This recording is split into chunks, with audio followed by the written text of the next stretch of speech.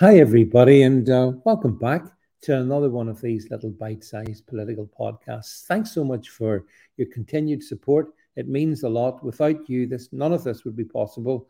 So, for those who have been buying me coffees using the link below, I do appreciate that there. And if you're able to do that over the weekend, that's much appreciated as we're going to be getting to the point in the next couple of months where we have to renew all our broadcasting licenses, and that costs a few pounds. So if you can help me, that would be really good. Um, can I talk a little bit? So I haven't tackled this one before, so let's plow in, shall we? The topic of ITV star Kate Garraway and, of course, her husband, Derek Draper. Derek used to work in politics. And Derek's apparent extremely bad encounter with COVID.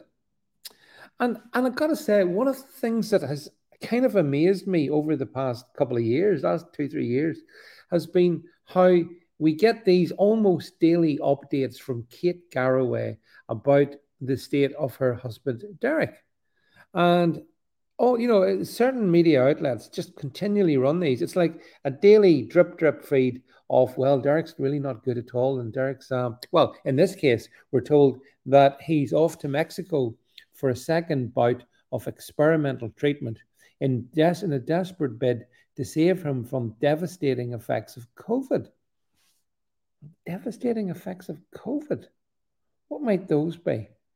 Well, you see, we have to go back here in the past to understand where we are in the present. Kate has been looking after Derek, and they're both 55-year-olds, by the way. So both in an age group, which is statistically speaking, is very low risk from COVID. Ever since he became unwell with long COVID in 2020, after becoming gravely ill with the virus at the onset of the pandemic. Now, hang on a second. So he's had long COVID since 2020. And what are the symptoms of long COVID? Well, we need to understand that, because I would question or not whether there's such a thing as long COVID. Anyway, this is what it says, that Derek's been fighting for his life after contracting the alleged virus in March 2020. So he was one of the first.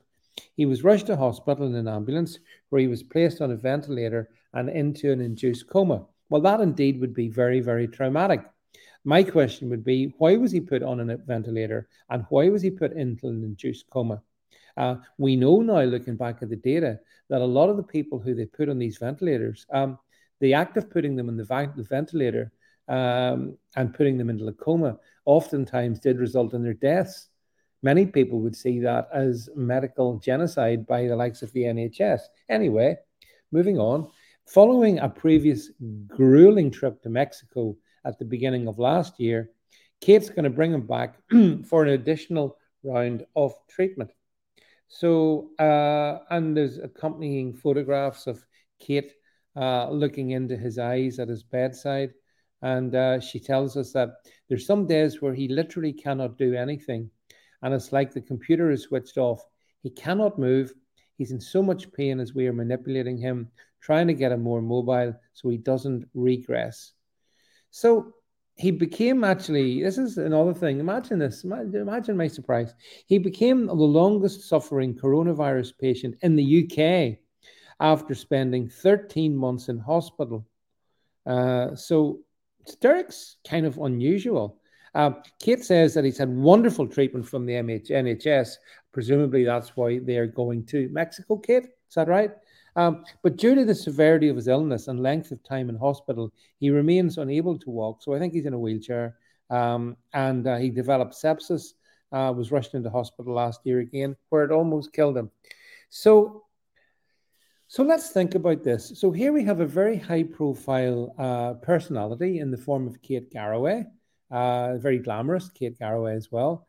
So she's in all the the magazines as well as on the daily sort of ITV programs and whatnot. So her husband, therefore, attracts quite a lot of interest as well.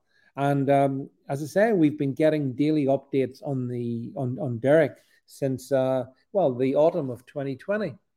I'm just wondering, these conditions, this long COVID that they're suggesting that he has, what exactly Uh, are the symptoms of this long COVID? What are they? Because they're saying he's had long COVID since before they rolled out the vaccines. So, I mean, some people would say that, well, that thing that they call long COVID is actually vaccine damage, right? But Derek is the exception to that rule because he had long COVID before they rolled out the vaccines. So, whatever he has can't have been caused by the vaccines. Although, I suppose, to be fair, they could. I mean, one of the things I wonder, has he had the COVID jabs? I'm not sure about that. I don't know. Maybe someone can let me know. But uh, in the meantime, Kate says things like, "It makes me fall in love with him all over again because of his spirit, that determination to keep going. Derek is trapped, but he fights on. We cling on to the good days." You know, there's almost something Hollywood about this. Or am I alone in thinking that? It seems it's a love story, human interest story, high profile, glamorous TV person's other partner. Long COVID. And again, we don't know what's caused this long COVID. We just know that he's got it and it puts him in a wheelchair and he's our most longest running long COVID patient in the UK. It all strikes me as being very, very strange. Let me be clear in this. I wish Derek Draper a full recovery to full health for the sake of his wife Kate and for their family. I'm clear enough in that there. I'm just questioning, and I'm allowed to question, exactly what are the details of this. I mean, they tell us that he was put on a ventilator. Did that cause catastrophic damage to him? Is that what's being called long COVID? Why was he put on a ventilator?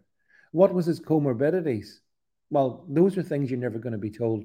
You're just being told, hey, look at the state of Derek Draper and be thankful you didn't get the bad COVID and make sure you take your vaccine. I think there's elements of that going on. So the ultimate question could be, is this whole thing just a psychological melodrama contrived to scare us? Thanks for listening.